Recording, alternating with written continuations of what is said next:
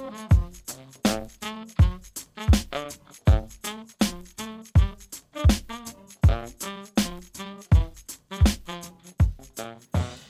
guys, I'm Giuseppe Santamaria, the photographer behind Men in This Town and editor of MIT Magazine.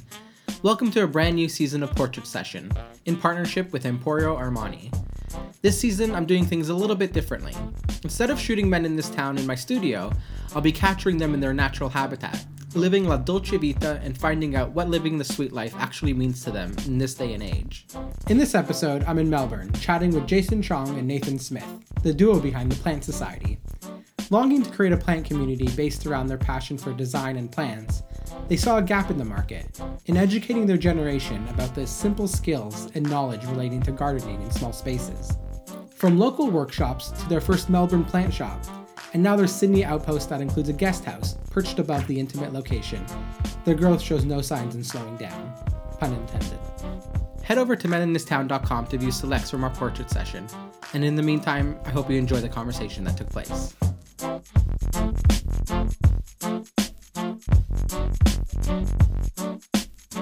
When you breathe in through your mouth, not your nose.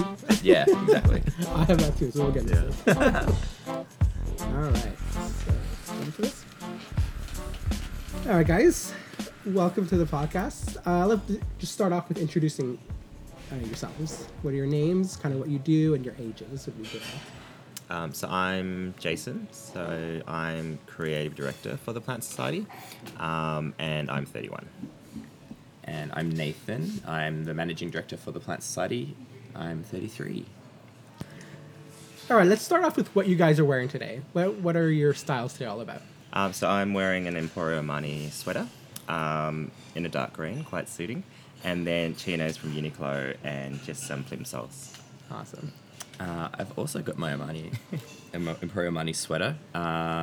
We always often dress quite similar. I've got my chinos as well. And my amazing sneakers from Kioma Store.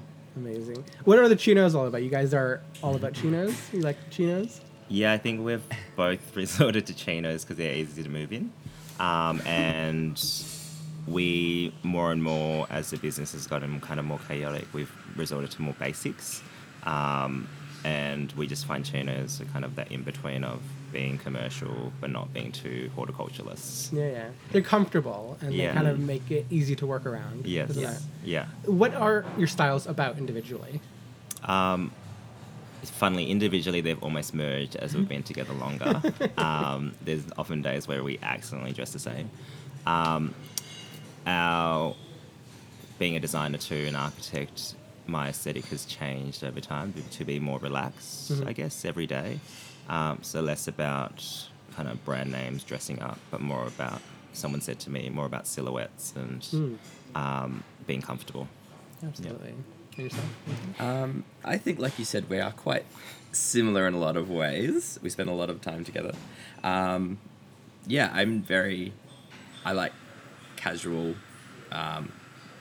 smart casual, I guess, I would say. Was fashion a thing kind of when you guys were growing up? Or was it kind of just on the side? Was it an importance to you?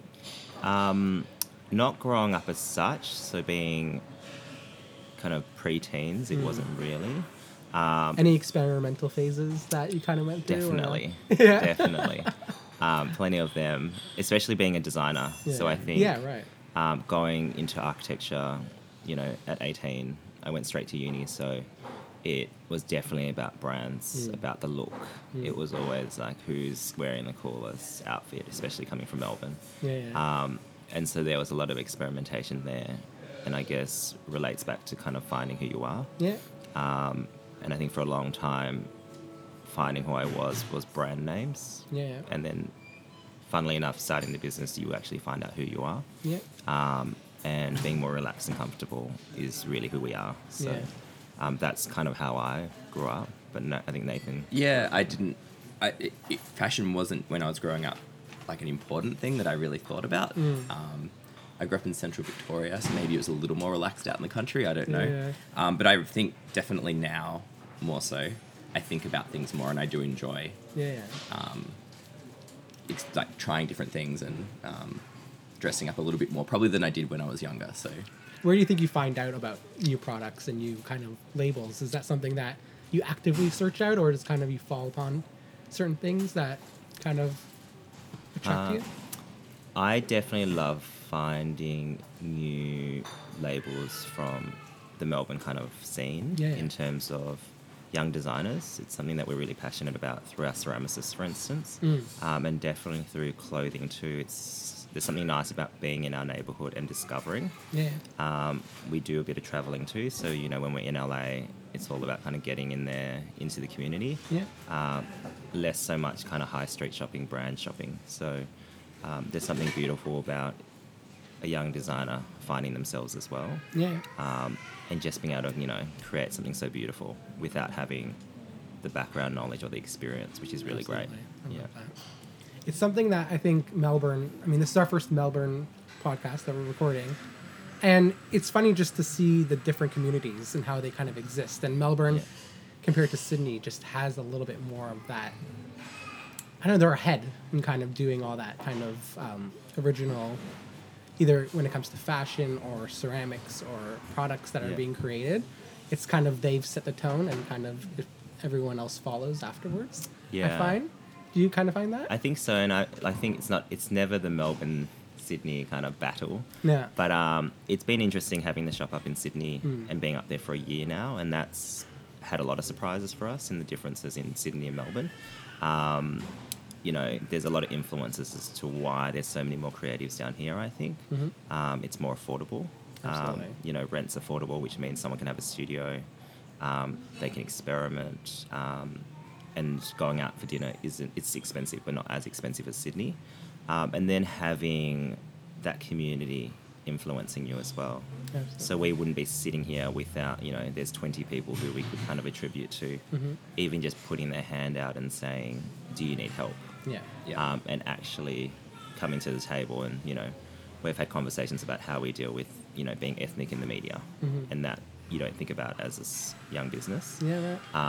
Or how to be who we are in the media, or finding that balance of this is our product and how do we stay true to it. And then to hiring staff, how do you deal with that? And then we've had all these conversations with all these different business owners. And I find that's quite a common thing with young designers, being able to go to someone else for advice. Absolutely. So how did you guys meet then? What's your story to begin with?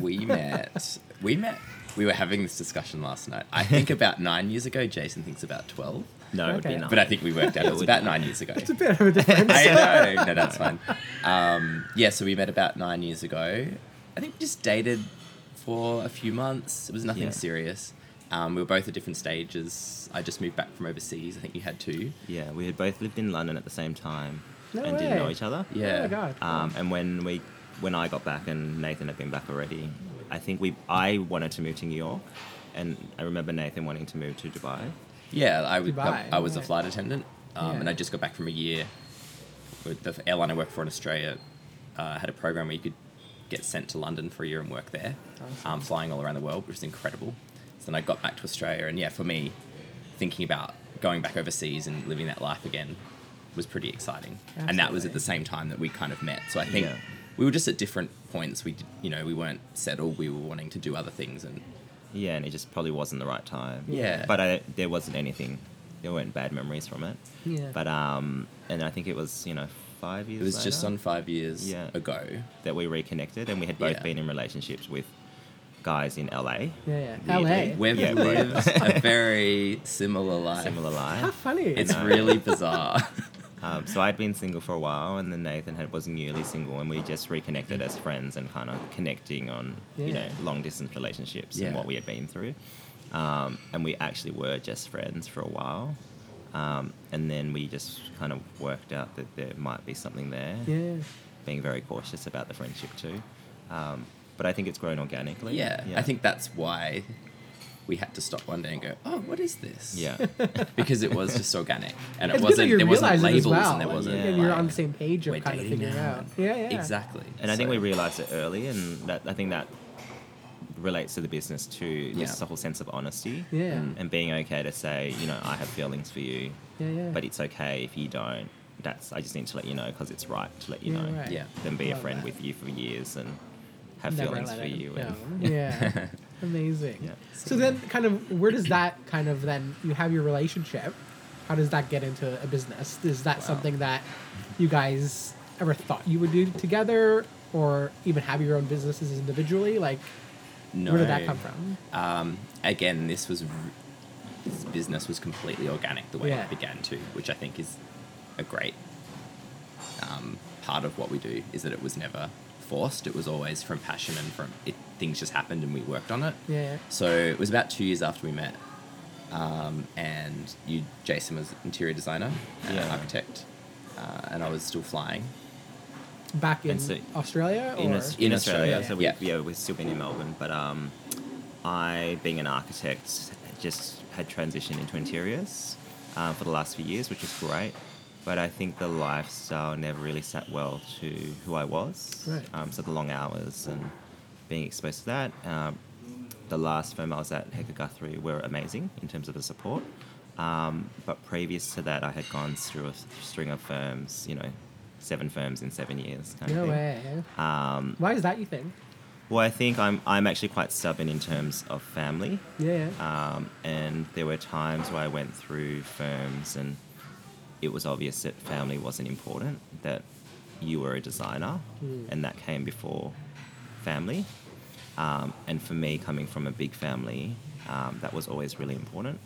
And so I did go through a bit of workplace bullying. No And way. being young, you just never...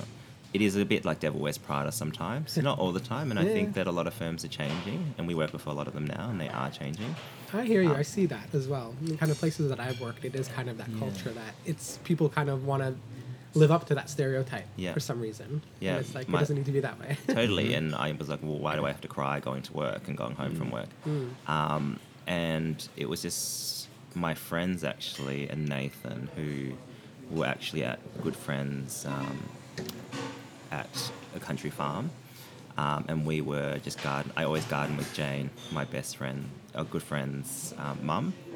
And she was the one, we were in the garden, and she was saying, well, why don't you do something with plants? Because maybe interiors and architecture isn't for you, because it's obviously not making you completely happy. And when we came back into the house, all of Nathan and the rest of the family were talking about me doing something different. Yeah. So I almost got ambushed. But we never really wanted to open a shop. We never really wanted to have a business. Yeah. But how it started was I agreed to doing just one weekend, just bringing the plant community together. We spent kind of 2 months hunting down rare plants. We'd go on 2-hour drives up to the border of New South Wales and bring plants back. No way. For yourselves? No, not for ourselves, No. for this big event we were going to have. Yeah, and yeah. I think at one point Nathan freaked out because he's like, I think that's enough plants. The idea.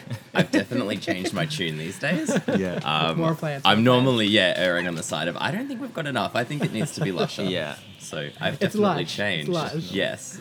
But I kept saying it has to be phenomenal for it to work. Yeah. We have to go in or not go in at all. And so we did one weekend where we brought people together, taught them the basics of water, light, nutrition, which sounds really silly, but Is this something that kind of you had taught yourself as well? yeah, I grew up gardening. So my right. grandparents ran a coffee plantation in East Timor. Wow. And so I would garden with my grandparents and my parents, and they all still garden now.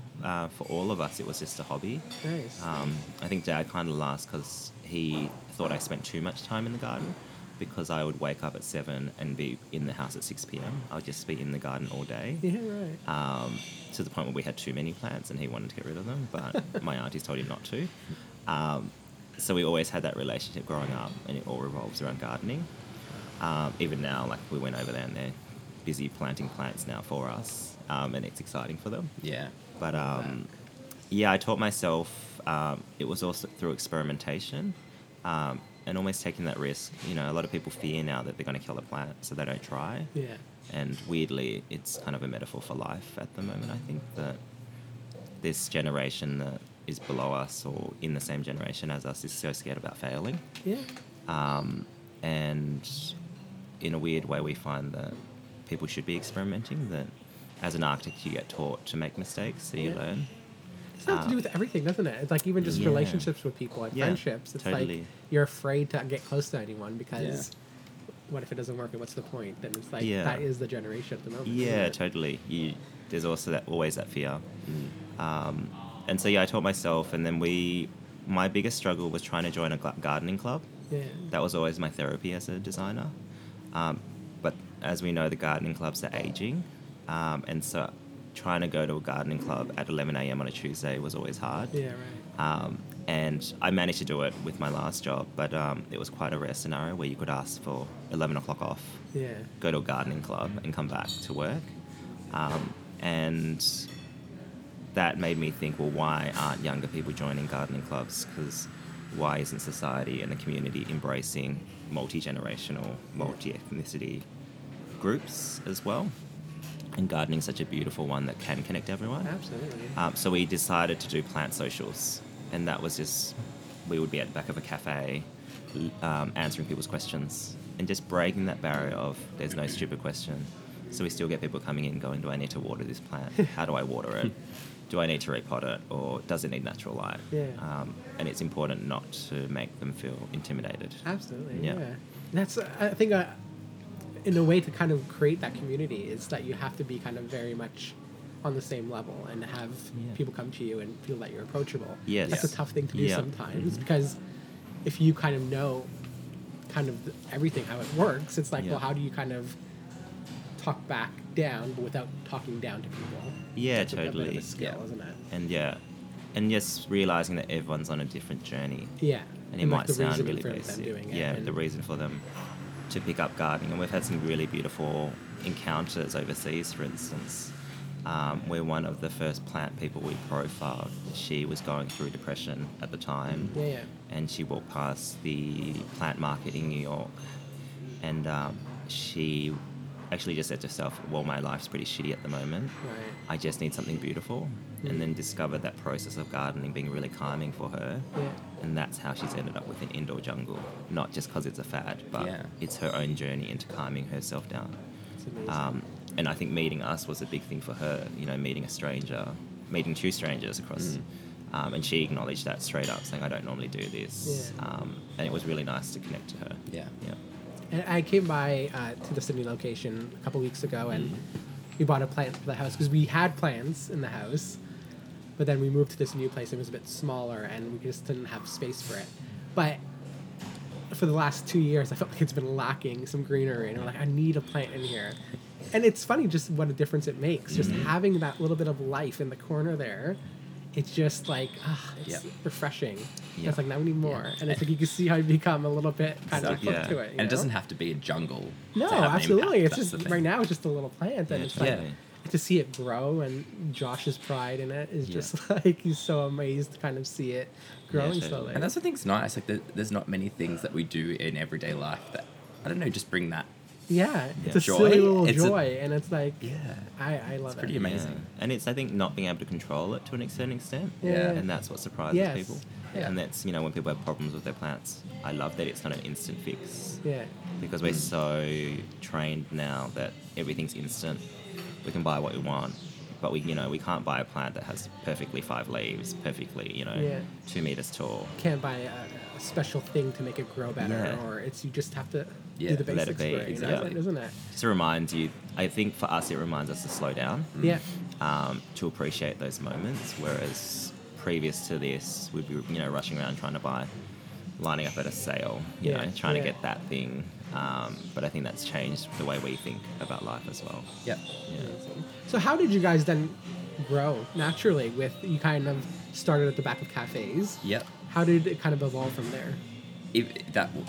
Again, things sort of happen for reasons. So I was, I'd been flying for about 15 years and had long service leave, which I'd taken the first 6 months of a couple of nice. years ago off. Yeah. So just previous to that's when we started our sales, or we had our big Emporium rare sale, and from there we literally brought all our plants home to the house, and we every day a local cafe we walked past the window. We become good friends with one of the chefs that they had like a little street window. We always chatted about our dogs and had a laugh, and we just said to her one day, oh my gosh, would we be able to use your back courtyard Yeah. to work with you guys to create this space where people can come along, talk about plants, and have our socials, and that's where it started. So we do that every week, every couple started of every weeks. every month, every 2 weeks, and then every week. It just grew and grew, and then the house grew and grew, and we had a lot And of working full time still, but you had I time was off? Working full time. Yeah. I was Yeah. flying, and Jay was full time. At that point, we were both working full time. Yeah. So then that was about, I think, started in about September or August. So I had the January to June off the next year, which was great because then that allowed us to. That's where it really allowed us to grow. Yeah. But it was organic. I think we had another few designer friends. We had a studio. Yeah, we did a studio Warehouse warehouse, Yeah. which was in Collingwood still. Yeah. And then actually she asked if we wanted to take the lease over for the last 2 weeks because she was moving back home to New Yeah. Zealand. So we said yes because we didn't want to take the plants home to the house again. Yep. And Was there a yeah- lot at this point? Oh, Yeah, well, Yeah. if I you think think- if you think about our terrace, actually, when I got approached to write the first book, the editor had to climb through plants as soon as we opened the door. Yeah. So the the hallway was floor covered all over with plants, and it went all the way 30 meters back into the house. Amazing. And we were kind of comfortable living like that at that point because we wanted to balance, rent Yeah. as opposed to doing what we loved. And then we ended up hiring like renting a shared design studio space, which that worked for what it was. And we actually, a month or so later, decided that we had to actually go in hard or Yeah. not do it at all. Yeah. Right. Or just keep it as a little 1 month hobby, because it was draining our full-time roles in terms Yeah. of what we were doing as well. I was writing the first book at the same time as doing that, at the same time as working in interiors. Right. And it was all fun, but we kind of saw, if we were honest to ourselves, that we couldn't do it long term. And that's when I had worked with Megan Zenter previously on a project designing. Yeah. And we just said to ourselves, Nathan and I said to ourselves, if we wanted to be anywhere without any boundaries, where would it be? And Megan Zenter's Minanoi in Collingwood came up. Mhm. And I thought, maybe I'll just call them or email them and see if they would be interested in us having our plant shop in their cafe. And so we did that, and I spoke to Zenta the next day, and we had a great chat on the phone, and we were really honest. Yeah. We said, this is how much we can afford. Will it work? Will be in your way? Or you just let us know how much space you can give us, even if it's 4 meters. We'll take it. And I think I still remember his response. He said, if you could see my face now, I'm smiling. Definitely. Why don't you come and see me on Saturday? So we both went and met him. And he said, when do you want to move in? And we said, tomorrow. And he said, you guys are crazy. I'll get the keys cut for you. Yeah. You can pick them up tomorrow morning. That's sweet. And so that's how all that started, Yeah. which is really nice. Amazing. Yeah. It's nice when it happens organically Yeah. like that. And, Yeah. and everyone is like up for just getting it going Yes, rather exactly. than kind of Yeah. waiting on things to happen. Yeah, So- totally. Yeah. Amazing. So I guess at this time then, there was a community that you had created in Melbourne. Yeah. But was there a community growing online as well that you were There part of was this a time? community online. Obviously, Instagram following has grown organically Yeah. quite rapidly. And there was a community online that was just building up. So it started off the back of my Instagram. Yeah. And then the house was profiled in the Plant Hunter Yeah. Design Files magazines. And then we led into the business profile too. So the Plant Society Instagram started after we did, but there was a big online following, which was nice. I think we got picked up in... we took a break from it all because it was actually quite overwhelming. Really? Yeah, so we just took a break. We went overseas for, I think, 3 or 4 weeks. And then weirdly said we wouldn't do anything plant related, but we ended up meeting all these plant people, like in passing. Yeah, right. Yeah. And then all of a sudden, one morning, my Instagram was just pinging away. And I was like, what's happening? And Nathan was the one that said, why don't you just Google your name? And then overnight, an American blog had listed me as one of the top 10 Australian, New Zealand Instagrammers to follow. Amazing. And that kind of solidified that we should do what we wanted to do. Yeah. What were you doing beforehand that kind of maybe felt like it wasn't something that you were, and kind of why you got overwhelmed with it? I think it sounds really silly, but I think it was the exposure. We had so much exposure. Yeah. And I think it was a surprise because we were doing what we wanted to do. Yeah. And we were like, well, why are we getting so much exposure working with plants? Yeah. And we're not the types of people to want to be in the limelight. Yeah. And so that's been a big adjustment. I understand that kind of part of you want to do what you want to do, and you have to promote it. Yes. But you don't necessarily want to be the face of things necessarily. I've never tried to be the face of men in this town. It's like I Yeah. always hate putting myself out there, but that's the way to promote things nowadays. Yeah. So I Yeah. could see that struggle of like, Yeah. I don't want to be People all out there. Want to know the face behind that Absolutely. thing that they Yeah, love as totally. well. Yeah. I think people find that really fascinating. So you Yes. had to have a readjustment there. Yeah, so we went over there and we went, oh, well, maybe we need to look at it in a different way. Had the book come out at this point? Or? No, so once that article came out, the next day I got an email from Hardy Grant asking me to write a book. We're publishing I know, authors. yes. Both are Hardy others. Grant. Totally. So that was nice. So they emailed and approached me. I had never thought about writing a book.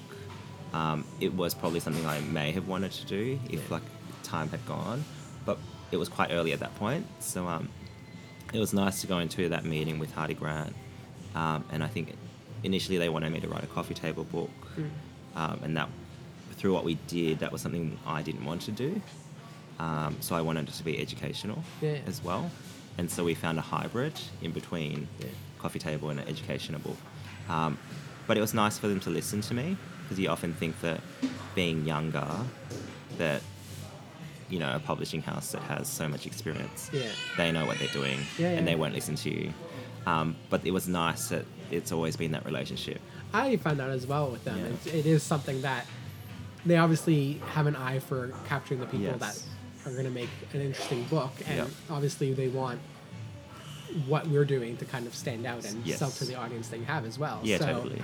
I think they're very easy to kind of work with in that realm. Exactly. And they're great in just getting the book out there. Totally. Aren't they? Like this with distribution where that's so difficult at the moment. And then understand, being honest about, your role as an author, your role as a business owner. Biggest thing for us, we keep saying that we're almost a translator, the in-between. Trying to understand, we work with a whole lot of different industries. And understanding, everyone speaks a different language, but at the end of the day, they're wanting the same thing. Absolutely. So just translating that. So then the book came out a few months later. And that kind of set the road to where you guys are. Yeah, we opened the shop. And that shop had been open for a few months. I think we kind of took off. We took off before the book had come out. I think even we were laughing the other day with Hardy Grant that, once we start writing a book, give it a year by the time the book comes out, and they are shocked at our growth in that year as well, before the books come out. We actually, the shop at the start wasn't quite working, to be honest as well. Why is that? What do you think? Just exposure. We were tucked away. We thought that, Melburnians would actually dig around, find things, but it was just a bit slow, like any business. And I think we were eager to make it kick off really fast, day one, which we know now, talking to business owners, that you're lucky to make it through the first year. And then you're lucky to make it the first 3 years. I think they're saying that 10 years is the time where you're settled. I really agree with that in the sense of, like, I've now been doing this for almost a decade next year. And it's been a slow growth, which I am very comfortable with. And it makes it so that you're not going to be that startup or that one company that lasted and was trendy for that 1 year or 2 years. Rather than you've worked it through and you've stayed to sustain yourself for 10 years. And So you had this amazing growth in Melbourne. What inspired the idea to open a Sydney location? I think Sydney, it's also been organic. We have done quite a bit of work up there previous to opening our pop-up and our retail arm. it's something I think we always knew Sydney was a space that we would love to be in, but we obviously didn't. We needed to focus on Melbourne and how we were growing here first. Yeah. And I feel like opening the store now, we feel very solid in Melbourne, and we've got an amazing team. And we're now able to actually step into Sydney properly, and we didn't want to do that until we were 100% or as close to that ready as we felt we could be. And I think we actually got asked to open a store in LA before No way. Sydney. Yeah. Wow. And so we went on a trip last December, and out of that we decided that we've got a pop-up in Sydney, which we're doing at Paramount Recreation Club, and it was just a pop-up once a week, and we said, well, we either do it properly once again or we pull out. Right. And we do LA, and we thought, let's give Sydney a good go before we do LA. And so Less of a commute. less of a commute. Just slightly, yeah. And interestingly, it probably, in terms of mental capacity, would be the same. Right. Doing something in LA and Sydney, because Absolutely, yeah. each city is slightly different. So you're still learning about the city. You're Yeah. still trying to set it up. And Had you guys had much experience in Sydney? You had the pop up there for we how had long? a year. A year, yeah. So at Paramount, we were there for kind of 6 months. About 6 months, we were there every week, and we found we were starting to build up a community and regular customers, and By the time we left, yeah, And they've all come to the new shop, which is nice. Yeah. Nice. But we had driven up back and forth during pop-ups. Driven? Yes. No way. Yeah. do a lot of driving. We've got we do have 2 team members up in Sydney Yeah. who are great. We love them, and they've been running that pop-up, and we've been coming up intermittently. The first 3 months I was there every weekend, so I was either driving up with stock and more plants and whatever they Like needed. you need stock up there. It's Yeah, true. That's and great it's- driving. Exactly, and it's negotiating all those sorts of things logistically. So there was a lot of driving. And we knew we did have a big following there because we got actually commissioned to do workshops for a shopping centre, for Yeah, right. instance. And that was 6 workshops back to back. And we were up there for 2 weekends. And that was nice to see them book out. And it was all full. It was nice to finally work with collaborators who we have a rule never to talk about money when we do collaborations, because that, for me, the idea of a collaboration is to experiment with ideas and, pass on traffic, but, see a different viewpoint, which is why you would do a collaboration. Not financially, because I think financially, for us as well, financially, that comes last. We need to do what we love, and then hopefully people see it. Especially in Australia, I feel like we need Yeah. each other, and we need to work with each other and kind of to promote one another, and kind of when they are organic kind of collaborations, it works so well, and it kind of gets the exposure that we both need, I think. So Yeah, and so that was nice to see that starting to happen, and that's how we've grown in Melbourne, is, actually experimenting with ideas, learning things. We've got a few more coming out this year, and that's always challenging us, but also I think reminding other businesses that community is really important, that being honest about Australia's community, that not everyone has money, and that not everyone understands what a plant is, or a designer shirt is, or they need to be exposed to that gradually. And the Sydney location itself, that is something that's a little bit different than what you're offering here. Yes. You have the kind of an Airbnb type of place for people to kind of stay. Upstairs location. Where did that come from? Probably my stubbornness. We had been traveling up and down every 2 weeks, every week. I would be flying up for a meeting, flying back down, Nathan would be driving up, so we're always in transit, separately and then together. But that idea of home was missing for me. So, like you're saying, a lot of people see what you do on Instagram, but there's so much behind the scene that you're never gonna capture on Instagram. And that was our commute, that we would be up at 4 a.m. in the morning to get on the 6 o'clock flight, back either at 7 o'clock at night, or you stay up there the night. And as much as staying in hotels seem amazing, by the 12th stay, you get over it. Oh, absolutely. And so I had said it would be great to have a house in Sydney that we could stay at too, and then rent out as a B&B for other commuters, where they would know the person every time they came. Right, okay. And have that relationship. Yeah. So not necessarily a public offering. Or It is a public offering. Yeah. Cool. So we hope to get regulars. We've spoken to designers here. Right, okay. And just that hybrid of, and I think when we found the place, it's, William Street is reminiscent of old shopping. It's Yeah. quite historic for that. And that idea of the shop house, we modelled Melbourne off a milk bar where Yeah. people could come in and have a chat, and it was okay not to buy anything. Right. And then Sydney, we wanted to carry that through, which I think that's quite unusual for Sydney to be able to, have a conversation and not feel like you have to buy something. Yeah. And so being able to offer the shop house where it's okay to be staying in a space where a shop attendant's there. Yeah. And it's actually quite nice because if you're commuting by yourself, you have someone to have a conversation with. I love that. Yeah, and I suppose it's being able to extend that service that we offer into literally accommodating people Yeah. who are staying with us Yeah, and looking yeah. after them even more so than we do in a retail sense, which is kind of Yeah. nice, I think. A bit of an unexpected direction as well for the business then, doesn't it? Totally. Yeah.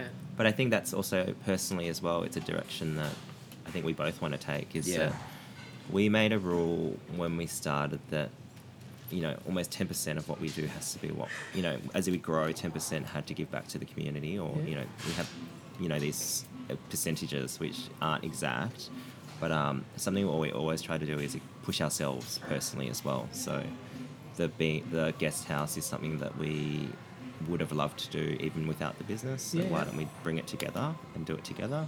Seamlessly. Yeah. Yes, as well, yeah, totally. So it's also about running the business is also about challenging ourselves. Yeah.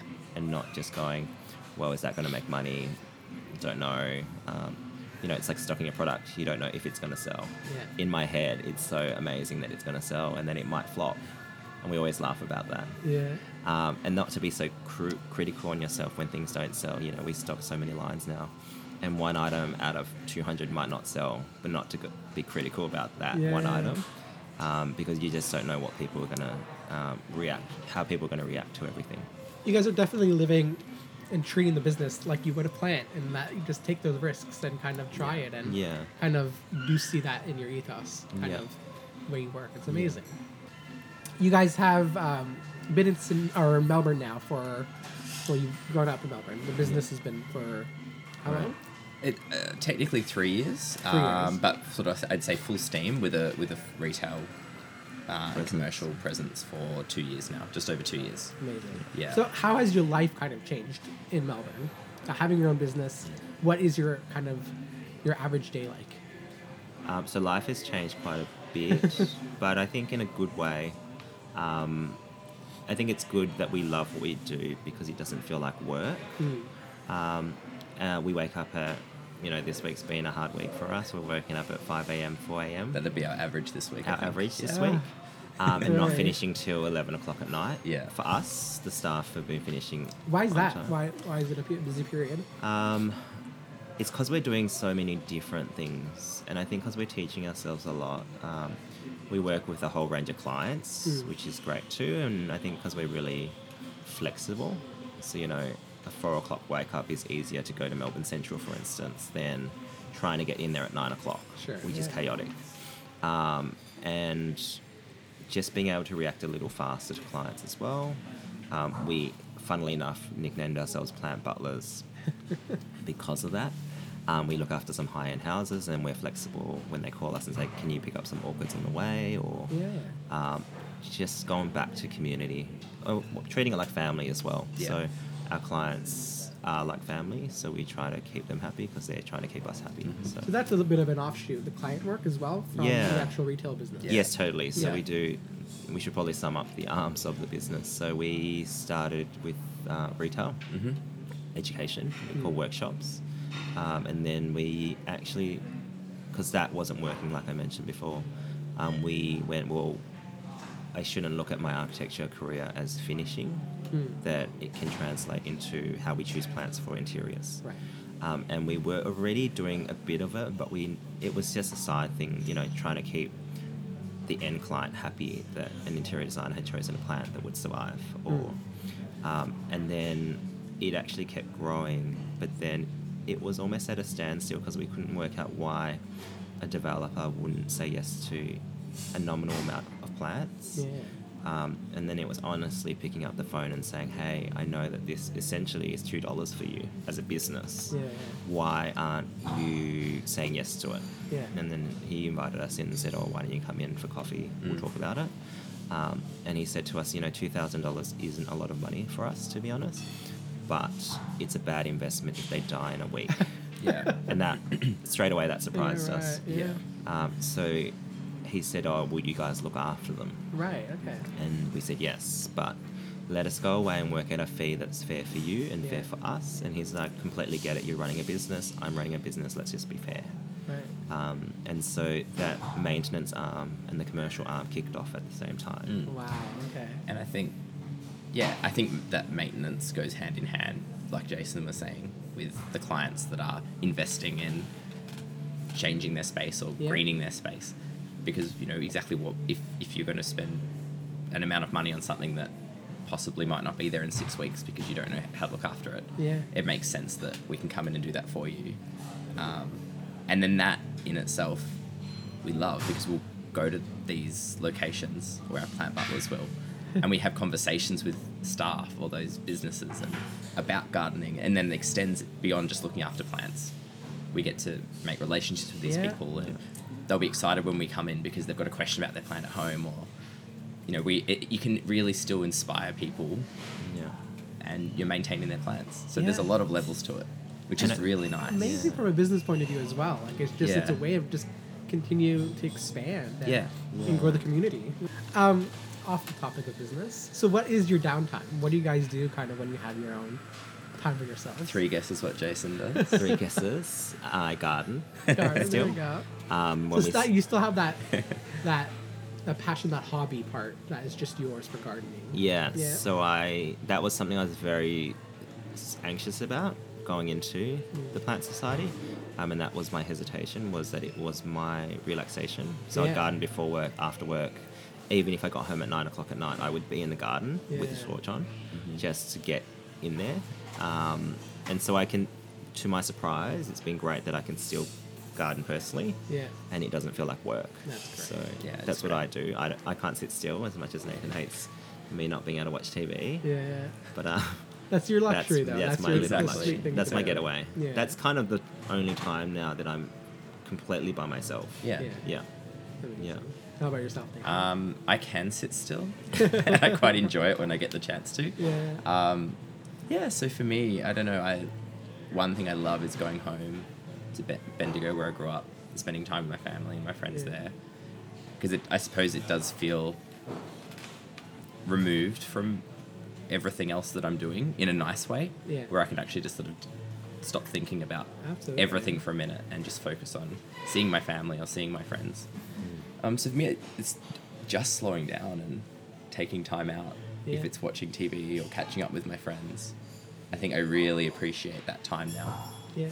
even more than I did when I was flying and away a lot, because I feel like now I actually have to make a lot more effort to ensure I fit that time in for other people and my Absolutely. friends and my family. So And just not have your business brain on the whole time. Yeah. I think that's Totally. important to yeah, shut and down. that's been a big learning curve for me. Yes. I'd never worked in an office or anywhere I had to take work Yeah, home with right. me, Yeah. and then suddenly not only am I doing that, but it's my own thing. So it's even harder to switch off. Yeah. So I'm learning that that's really important, and I'm learning how good it is when I actually get the chance to do that, because then when I switch back on, I've got so much more Yeah. mental capacity to A lot more actually. to give. Yeah, exactly. So Amazing. So what is your mind spaces right now? What's it like to be you guys individually? At the moment, chaotic in my head, but organized. yeah, We've got some really great opportunities coming up, so we're always working on multiple things at once. It has really helped having a team around us. Yeah, I'm sure. And I say around us, not below us, because we wouldn't be here without that amazing team. And so Is that also in the way from like a financial point of view, like having people that take care of the business stuff as well, or is it people that are kind of more helping it's that shops? balance again. So sometimes financially we can't afford another staff member, but we take a calculated risk and do it. Yeah. Because at that moment in time, our brains are going to explode. Yeah. And it's almost that tipping point of hating what we do and loving what we do. Yeah. And I know it's easier said than done, but just finding realistic ways of hiring people and being real again with recruitment. So we've got a lot of staff who do other things and they only want to do 2 days a week, but they know that they can nail our task in the 2 days. Yeah. But then if they need to leave halfway through the day because they've got an emergency or they simply have to do something else for their other job, then they clock off and it's fine, and they clock back on at night when they need to, if we've got an urgent deadline or something. But then some weeks they might stay on for too long and we're telling them to go home and they go, oh, well, I took half of last week off. So so that's that standpoint. And also it is allowing us to grow as well, because I think the difference is we do see a long time out of what we do here, and so we need to invest in the right stuff to allow that to happen. Yeah. Right. Yeah. How about yourself, Nathan? For headspace right now. Same. It's exactly. It's actually like I've literally got like butterflies in my stomach because it's exciting what we're doing. It's a mix of emotions because we're so busy and there's so much happening. So there is a level of anxiety, I guess, around like, is this going to work? Are we doing the right thing? But at the same time, we know we are, and we're going with what feels right and what we know is right, which is how we've kind of got to where we are. So it is really, it's a bubble of excitement and nervousness, I guess, as well, but a positive. Yeah, it's almost... I'm trying to explain how it feels. Relate. It's not a negative thing. It's like being parents, I think. Well, this is what I relate to being parents, but seeing something grow and then not knowing what to do at that moment, but trying to work through it. Yeah. That's a good way to explain it. And I always laugh that we always have a joke that Dad says no in terms of to our staff. And because we have realised that we are role models to our staff as well. Yeah. And that even, a month ago we restructured what we do to take away the day-to-day tasks that someone else could do and letting go. I don't have to pack the van, for instance, and I felt bad getting the staff to do it personally. So we would take all the jobs that we didn't want the staff to do, and that was, cleaning, packing the van, and then amongst with our meetings and accounts as well. Even accounts and my design work I had, control over, but then we're never going to grow trying to do all three things each. No, right. And so just giving that over and saying, if you can just breathe what I'm breathing, then you'll be great as in terms of a staff member. And having staff that's hard to do, I think, isn't it? Just to let go of things. Yeah, definitely. Even if they are bad things, it's like... We're not wanting to do those tasks because we just don't want to do them. It's because, in a way now, we can't because we need to focus on other things that are really important to help the business grow. Yeah. So... And so we've restructured to allow us to actually... So if someone's on retail and they need some mentoring on retail, or they need some mentoring in their personal lives, which we have this grey area, which we think is quite beautiful, that we can talk to someone personally about their lives while they're working with us. Which is, some places say don't do that, but we just think that, we've got a generation with a whole range of different things they have to experience now, and they don't have that opportunity to talk to someone who's maybe 10 years older or 20 years older, because we generally work with that same generation in retail, which is different in America, I think. There's a whole age range in retail in America, which we don't really see in Australia. And I think that's vital in everyone's growth. I remember growing up in the cinemas, working there, and, someone who was in their 30s when I was 15, 16, would yell at me before my parents could yell at me for doing something silly. And that's really important, I think. So we spend more time now with staff, because if we can allow them to grow, then we can all grow together. Yeah. It's yourself. You're just extending your knowledge and everything to people working with you. Yeah. It's fantastic. All right, last question. The Sweet Life, that's Dolce Vita, is the podcast. What are some of your favorite sweets? Or individually, your favorite sweet that you love to eat? I think it's... Where do we start? We're terrible. Are you sweet people? Oh my gosh. Yeah, I'm terrible. I'm the worst influence. Oh yeah. And I have no control, so it does not work well. One area of our lives that is not... Yeah. That is Yes. I hear you. So ice cream is our go-to. Ice Nice. cream. Every yes. Yeah. Any particular brand that you love? Peter Pipo at the moment. What's that? Peter Pipo is based in Carlton. Okay. So we always get Peter Pipo, Yeah. which is great. What flavor?